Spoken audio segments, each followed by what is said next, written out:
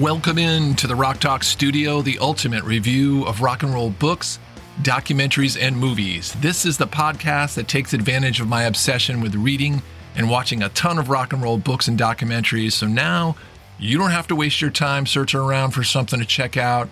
Before the show is over, I guarantee you'll have a bunch of strong recommendations on where to spend your time and your money. Today, the spotlight title falls on the documentary Mr. Jimmy. This is the story of Akio Sakurai, who for 30 years dedicated his life to playing like Jimmy Page and recreating Led Zeppelin concerts note for note in small Tokyo clubs, until one day that all changed when Jimmy Page himself walked in the door. After the spotlight title, I'm going to preview, review, and recommend a bunch of new docs and books that just came out. One of the books is a 500-page monster that looks at the question, who is the most underrated rock star of all time? And as always, I promise to deliver all this to you with all the passion of Crosby, Stills, Nash & Young's 4-part harmony. I'm your host, Big Rick. Let's plug in and get the show started up with a review of the documentary, Mr. Jimmy.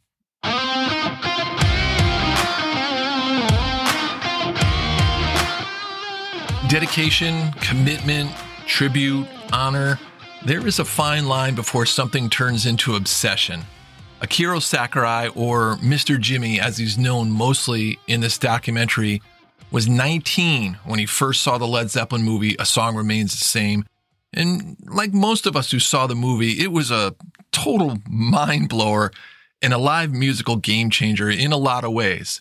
But for Sakurai, who was born and lived in Japan, it was something else altogether. It was a touchstone. It was the moment. And ever since that moment, when he saw that movie, everything became about wanting to not only play like this guitarist that played like no other, but move, look, dress, and become Jimmy Page. During the week, his paycheck job was that of a kimono salesman. And then on the weekends, he started performing Zeppelin songs, but not in the fashion of other bands and how they would play Zeppelin, not just throwing in a few Zeppelin songs in your club's band set. Sakurai was recreating Zeppelin shows.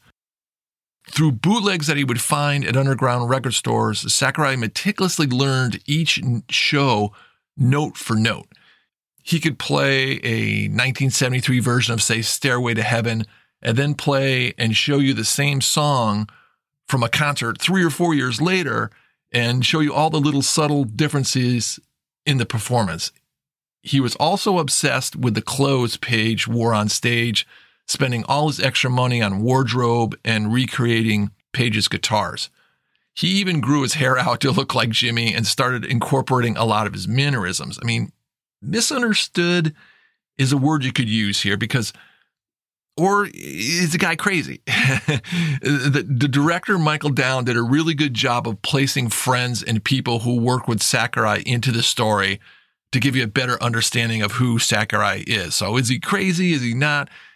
He was not someone mimicking a performer. He was not interested in being a cover artist or approaching this lightly in any way. And there are a few people who understood his level of dedication, and that's where their story is so important. Through these people who worked with him closely to recreate all the different aspects of what was needed to become exactly Jimmy Page. I'm talking like slowing down a video. There's a part where he wanted to see how many buttons were on the jacket that he was making, and he would slow down a video and watch it over and over and over to make sure he knew exactly how many buttons were on Jimmy Page's jacket. The people who worked around these people grew to respect his unbending dedication to who Page was and what his music meant to not only Sakurai, but the world. It took the director Peter Michael Down 4 years to complete this film. A lot of the time was spent on securing the rights to the 25 Zeppelin songs used in the movie, and there are other famous blues songs too that it took a while to get the rights to. The soundtrack is awesome. Down even resorted to driving Uber, doing telemarketing, even selling his car at one point to get the film made. So you can't help but wonder, how much did Sakurai's dedication, and we're talking decades, rub off on him? This is a very unusual story, and I think that's where it kind of sets itself apart from other documentaries. Sakurai is committed to becoming Jimmy Page. This is like no other commitment to recreation of music I've ever seen. How can you not root for this guy? I mean, at times I did find myself kind of shaking my head a little bewildered by this over-the-top obsession with the details. But at the same time, I couldn't help respecting the hell out of this guy for what he was committed to. And it's Jimmy Page. I mean, come on, we're talking about Jimmy Page. I think most people in the rock and roll community are going to get on board with that. As you can imagine, Sakurai's life goes through some major ups and downs as he pursues this unusual dream. But while playing one of the shows in a small Tokyo club with about 200 people in it, his life changed. And that's because in walked the man himself, Jimmy Page.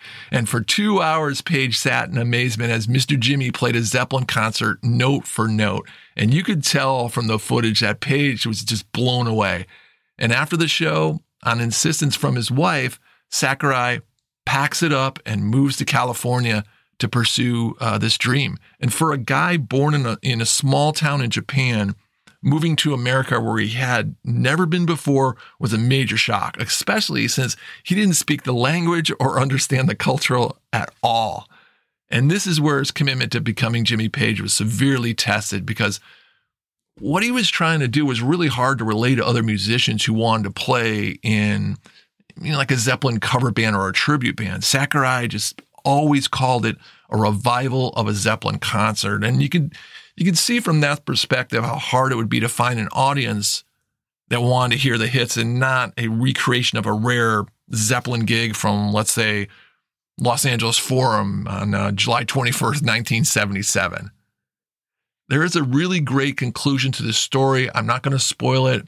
This is a story like no other. Bizarre in a lot of ways, but overall a tremendous documentation of a man completely transformed by the power and passion of Zeppelin's music and the mystique of not only the playing of Jimmy Page, but the overall aura of the man himself. Mr. Jimmy was directed by Peter Michael Down and has a running time of 113 minutes. Going to give the documentary the official RTS rating coming up next, and we'll see just where this stacks up against other documentaries. Before we get into the rating, I want to point you to a place to go for more recommendations for good rock and roll books, documentaries, and movies, and that's the show's archives. That's where you need to go. It's a great resource for recommendations and reviews on a ton of titles. I've got 17 episodes in there now. There's been a lot of quality product release over this last year, so you can find that at rocktalkstudio.buzzsprout.com or any place you listen to podcasts. If you're new here, welcome in. My goal here is to scour the rock and roll landscape and make sure I leave you with a few cool things to check out every month. If you've been with me for a while, thanks so much for the support. It means a lot. I'm pretty active on social media under Rock Talk Studio, and I really enjoy talking music with a bunch of you. I also enjoy listening to other rock and roll podcasts. I've been listening to the Rock and Roll Autopsy lately.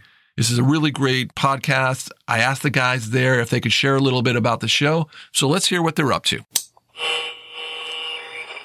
Ever wonder if rock and roll is dead? Does the music we grew up loving align with modern sensibilities?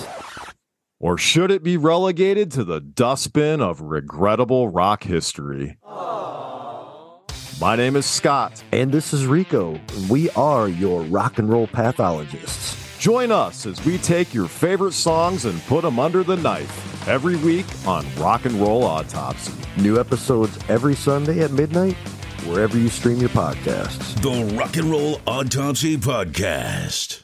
Thanks, guys. Great stuff. I'm going to put a link in the show notes to this podcast, The Rock and Roll Autopsy. Check it out. All right, time to rate the documentary Mr. Jimmy. And here's how the rating system is set up. I rate on a scale of 1 to 4. So 1 is a front row center. This is the ultimate. This is the instant classic. Doesn't get any better than this. This is a one of a kind work, something that really, really stands out amongst the others. That's front row center. 2 is a floor seat. Highly recommended, still a must see or a read. This is a don't miss title. A 3 is a loge seat. It's okay. It could still be a recommended title. It's not bad. It just doesn't blow me away. And 4, you're in the nosebleeds, baby. The documentary Mr. Jimmy, all the way, front row center, a number one. I was blown away by this documentary. Such a great story. The documentary opens with him playing Rain songs, sitting outside with an acoustic guitar. It's just beautiful. The soundtrack's incredible. And again, you can't help but really just admire this guy for what he does and his dedication to Zeppelin, to Jimmy Page. Check this out. Don't miss it. Mr. Jimmy, the documentary.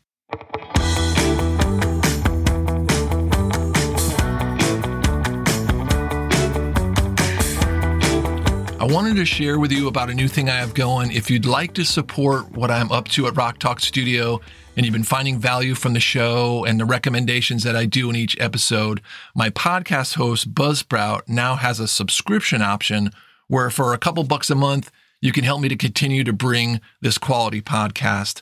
The money goes directly to helping me with monthly operating costs and getting my hands-on materials that I use for the show. Anything helps. I really appreciate it. You can choose the amount. I really love doing the Rock Talk Studio podcast. So again, I appreciate any support from this amazing rock and roll community. There's a little button that says subscription on it next to the episodes. And it's even right on the website when it pops up. If you have any questions or you'd like to get in touch with me or send me a recommendation, or if you have any questions about the subscription, shout out to me, Big Rick, at info@rocktalkstudio.com. Rapid fire recommendation time. I've dug around, watched and read a couple of interesting titles this month that I've been looking forward to sharing with you. I'm going to start with the book that answers the question that I teased in the beginning. Who is the most underrated rock star of all time? Well, according to the book, Leon Russell, The Master of Space and Time's Journey Through Rock and Roll History by Bill Janovitz, it's Leon himself. Not that Janovitz ever claimed that, but he didn't need to. All the musicians, producers, roadies, labels execs, almost anybody who came in contact with Leon Russell couldn't help but declare it over and over again. And I tell you what, after reading this 536-page beast, I tend to agree. Now, Leon Russell is like a tree. He's this mighty stump, deeply rooted, and everything that came out of him are branches reaching across so many styles of music, so many different artists that even continue on to this day. He was just in his late teens when he was touring as the backup group for Jerry Lee Lewis. That's where he got his start working for The Killer. And still in his teens, he joined the famous LA Wrecking Crew. He was the musical director on many of Phil Spector's Wall of Sound recordings. He put together the band for Joe Cocker's Mad Dog and Englishman tour. He put together the band for George Harrison's Bangladesh benefit concert. Let's see what else. He wrote 2 songs that were added to Bob Dylan's Greatest Hits Volume 2. I could go on and on because his resume goes on and on. He played on so many iconic songs that I would need another 20-minute show just to list them all. This book is the place to go if you're looking for a vast, very vast, comprehensive study of the Leon Russell ripple that spread out and dominated a lot of the sounds of the 70s rock and roll. Without a doubt, this book is a large ask for, if you're just a casual fan. Its chronological telling is finite. You're in deep, following along to an almost daily account of his actions. It's following the path of this very eccentric and gifted musician who was flawed in a lot of ways. I mean, mostly being a bad businessman and being not too good at relationships. But Russell's rise to stardom was really fast, and his fall was just as quick. This book is full of extensive research documenting a story that is a key chapter in rock and roll, but you have to be ready to really dig in. It's a long, detailed personal journey with a lot of moving parts that, to me, it was well worth the time I spent reading and, more importantly, enjoying the book. I highly recommend this one. Now I want to take a look and preview a few books that are coming out that drew my attention. This one comes out November 7th. It's a new book by Jeff Tweedy, the Wilco frontman and New York Times bestselling author. The book is called World Without a Song, Music That Changed My Life and Life That Changed My Music.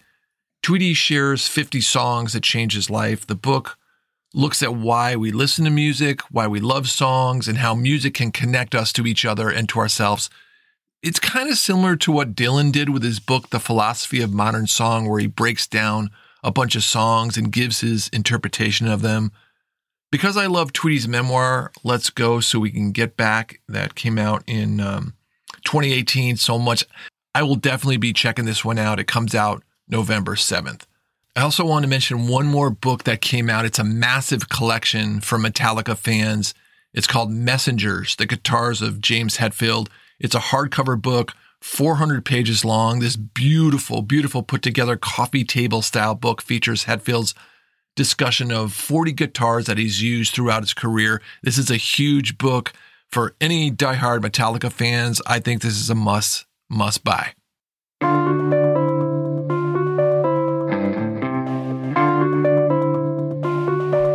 Let's take a look at rock and roll documentaries now. There was one that was announced. It was the Stones and Brian Jones documentary. Nick Broomfield, the director of it, met Brian Jones by chance on a train when he was 14 years old. Brian was already in the Stones, and then just 6 years later, he died. The film takes a look at the relationship and rivalries with the Rolling Stones in their formative years and includes interviews with the band members and unseen archive footage. Founding member Bill Wyman also serves as a historical consultant. So when I saw this, it was an announcement. The doc comes out November 7th, but my first thought was, wait a minute, there was a Brian Jones documentary just done a couple years ago, The Life and Death of Brian Jones, and it came out in 2019. And now 4 years later, we have another one. Before I pass too much judgment on this, I want to see it. I'm going to try to go in with open eyes, but this story has been told many times. This one's up for debate. I'll probably review it in the December episode if it's worth it. There's another documentary that I've been hunting down, the story of Syd Barrett and Pink Floyd, another story that's been told. I just can't find it on streaming just yet. It's only in theaters, so I definitely want to take a look at that one too when it comes out. And then finally, to me, the documentary of the month is the Now and Then documentary about the new Beatles song that Paul and Ringo put together from the John Lennon recording that they had. There's a really great documentary. It's only 12 minutes long, but it explains how the song came together. I love this song. I think it's fantastic that we get another Beatles song. What they're claiming is the last Beatles song. This beautiful 12-minute documentary is worth checking out if you're into the Beatles and want to learn more about this song. Now and Then, the documentary. Let's wrap up the show with one more recommendation. But as always, at the end of the show, I'm going to crank it back 10 years with the Turn 10 series. What turned 10 this year? What famous book or classic documentary came out in October 2013? Well, I'm going to give a shout out to listener Scott C. from Austin, Texas. He gets credit for this one. Scott wrote in and reminded me about this book, Wild Tales, A Rock and Roll Life, Graham Nash's autobiography. What a great book this was. And I remember reading it many years ago, an iconic story from an amazing life in music.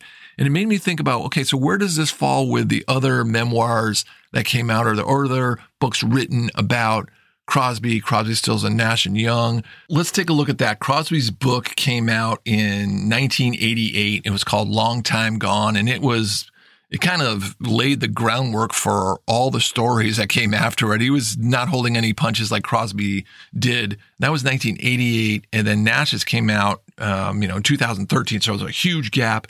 Neil Young wrote a couple of memoirs, Waging Heavy Peace, A Hippie Dream. That came out in 2013, so again, a big gap there. And then he did a memoir of life in cars in 2014. And Stephen Steele's book, Change Partners, the definitive biography, was 2016. The Turn 10's recommendation falls on Wild Tales, the Graham Nash autobiography. Check it out.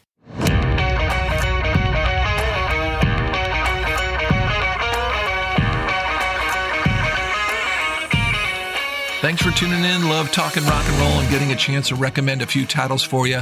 I appreciate anyone who takes a few minutes out of their day to enjoy this ride with me. I hope you enjoyed the show as much as I enjoyed reading the books and watching the documentaries and putting this all together.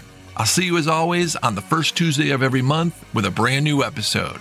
All right, tear it down, pack it up, and head on down the road. We'll see you next time in the Rock Talk studio.